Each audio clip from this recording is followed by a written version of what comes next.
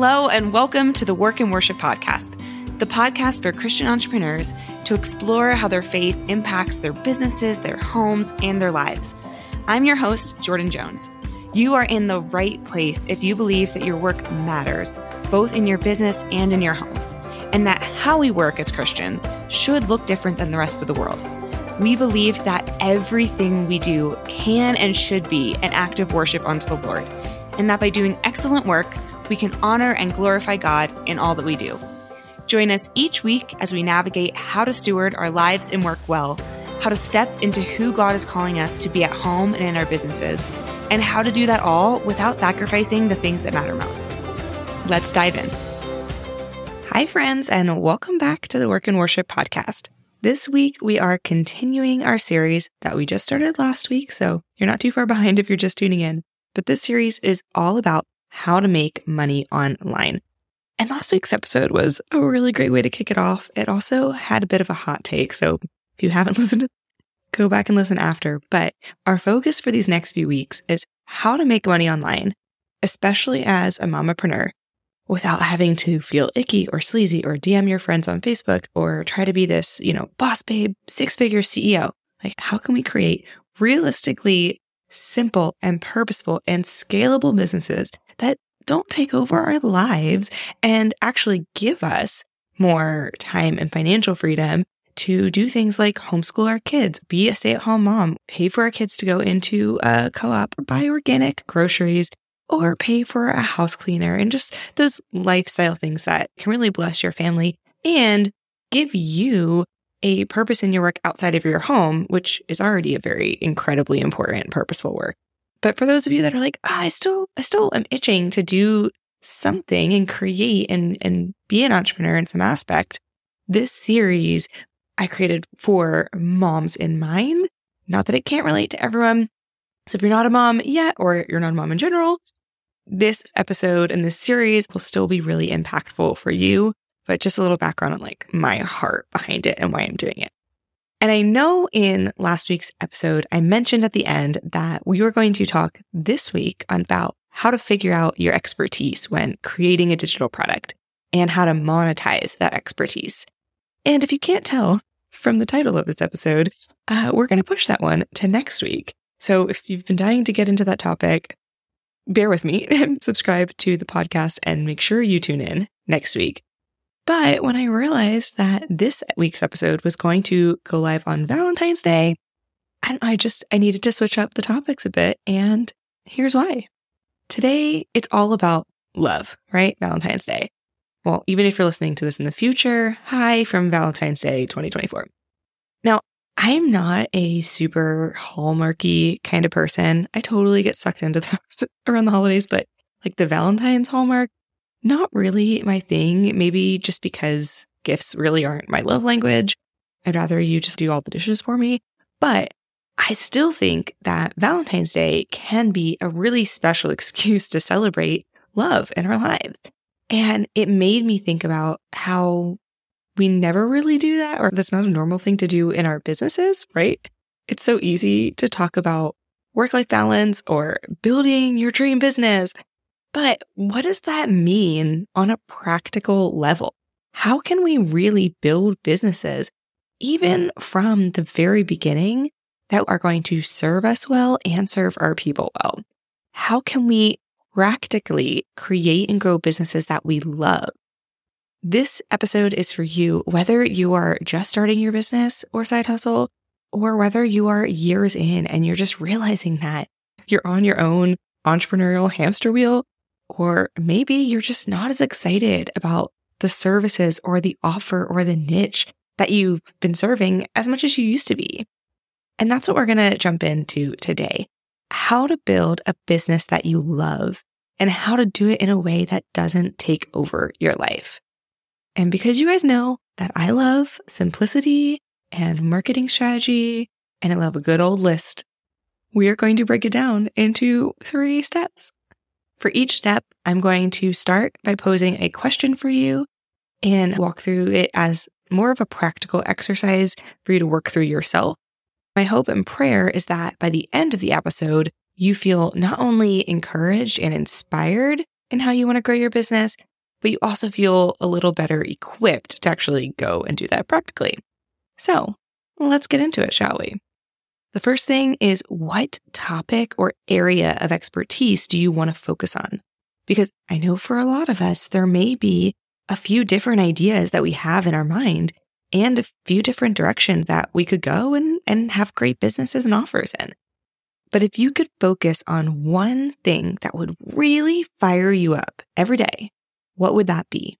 And who would it be for? What would your specific audience or niche look like? As an example, I met someone this week who wanted to build a business teaching yoga to athletes with concussions to help aid in their recovery. And it wasn't just this generic passion for yoga, right? It was a super specific offer, niche, and audience. What is that? And so she's going to be able to show up and serve that community in a really, really unique way. So what is that for you? And once you think about what you want to focus on and who you want to serve, I also want you to think about how you would go about doing that. And when I mean how, I want you to think through, what would you like your offers or services to look like in an ideal world? Not just what you're doing now, or not just, what everyone online is telling you should do, or that person that you follow is crushing it at. This is your business, right? Like, we're building a business that you love.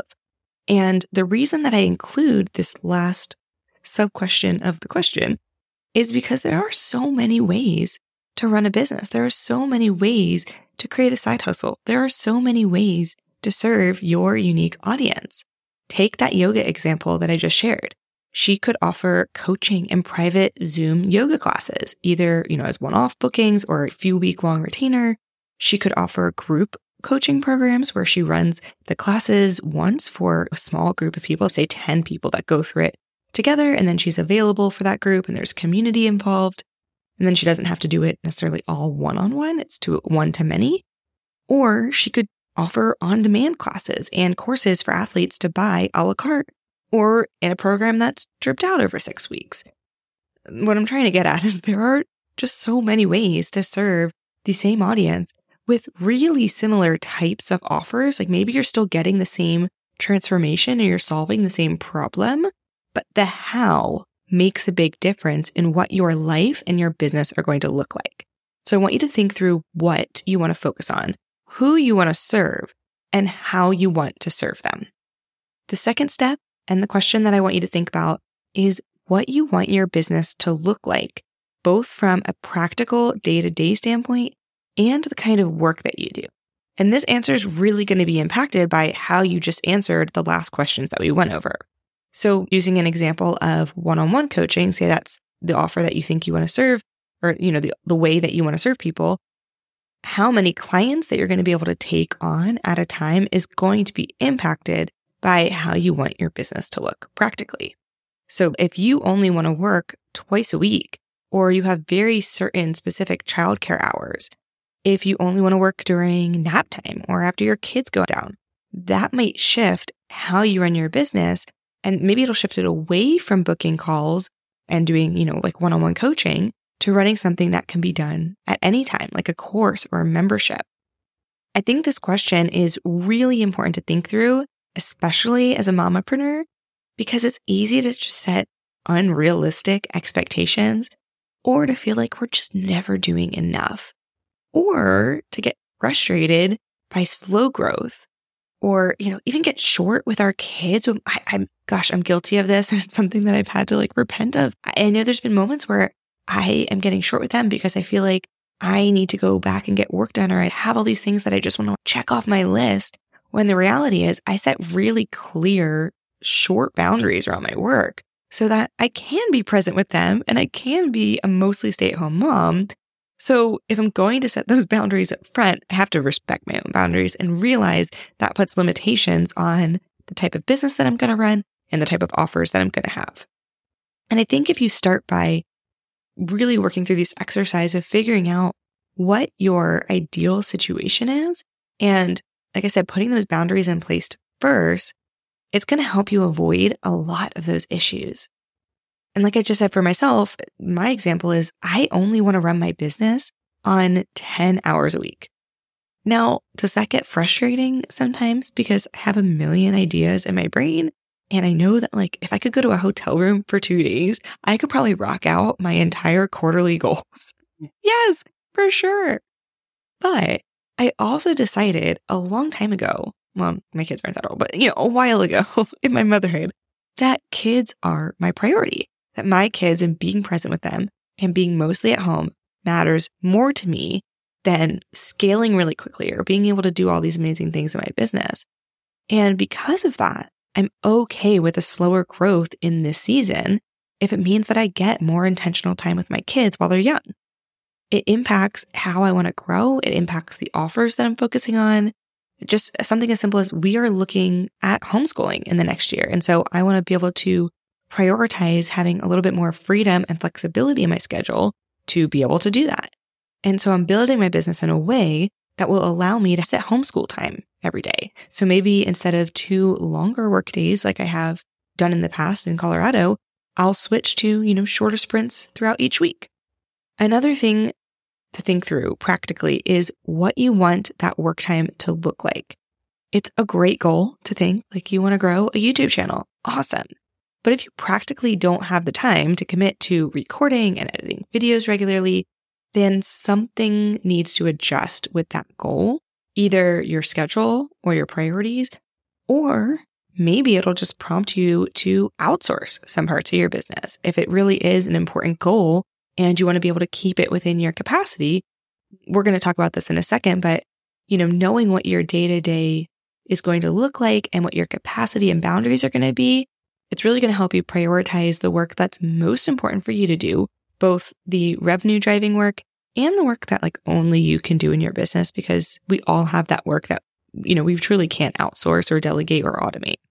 I recently did this with my own podcast. I have been doing a majority of the editing myself in this last year, but again, I only work 10 hours or so a week. And so even an hour or 2 of that, editing the podcast and post-production, that takes up a big percentage of my work hours.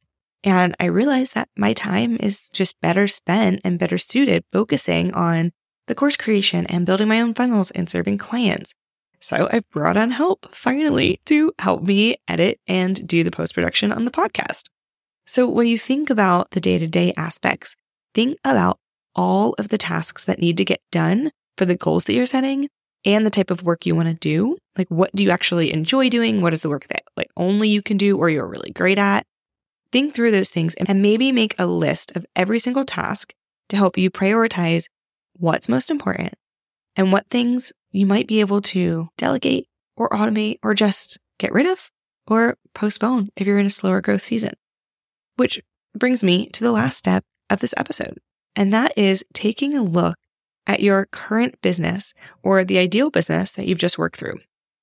Probably both side by side if you have a business, and also like what your dream version of that would be, and ask yourself, what changes do you need to make, or even what systems do you need to put into place to work towards building a business you love, to getting towards that ideal situation that we just walked through. Now, here's the thing. It's not going to happen overnight, but by writing it all out, it'll help you set priorities of what to focus on, what to start shifting, what to start changing. It'll give you clarity on what goals to start with or which tasks to outsource and automate. I've given a few examples in my own business, so I'm going to try to frame this one for you as an example. You might need to put into place a simple nurture sequence for your email list. And if you're not familiar with a nurture sequence, this is a series of automated emails that someone would get when they join your list or they opt into a freebie, for example. The purpose of these emails is to build the know, like, and trust factors while also leading them to a relevant offer or service or product that ideally converts them into a sale or a booking. And if the idea hits a nerve, or maybe it just sparks some inspiration for you, and you want to learn more about nurture sequences, or maybe it's like that thing that's been on your to-do list since 2022 or something, I'm going to link up to episode 24 for you in the show notes. It's all about how to build a nurture sequence that serves well and sells with ease. And now, this is just one simple example. I think in funnels, I feel like all the time, so nurture sequence is at the top of my mind. And it's one that I get a lot of questions about. And when I work with clients, it's something most of them don't have in their business, and they know they need that and they don't know what to do with it. But again, this is just an example of one change that you could make, or in this case, a system that you can put into place that once it's up and running, it's going to save you a ton of time and ideally help you scale your revenue without needing more of your ongoing, already very limited time. If creating an email nurture sequence is on your 2024 goal list, and maybe it was on your list last year too, but kept getting pushed off to, someday, then I have got the perfect plug and play solution for you. My nurture sequence email templates were created for both service-based business owners and digital product-based businesses in mind to help you create your entire email series in just one day. Yep, you can check that goal off your list finally and start creating a simple system that will serve your people really well, establish you as a trusted expert, and lead your audience to relevant paid offers. Not only will this help you build your list, but you'll be able to drive sales and bookings without any more of your time. Get my simple yet powerful nurture sequence strategy plus 9 already done for you Mad Lib style email templates by going to jordanjones.co/nurture. The point here for this third step is to think through all of the pieces of your business that could be done simpler or easier or better, or maybe even areas that you need to deprioritize for the time being.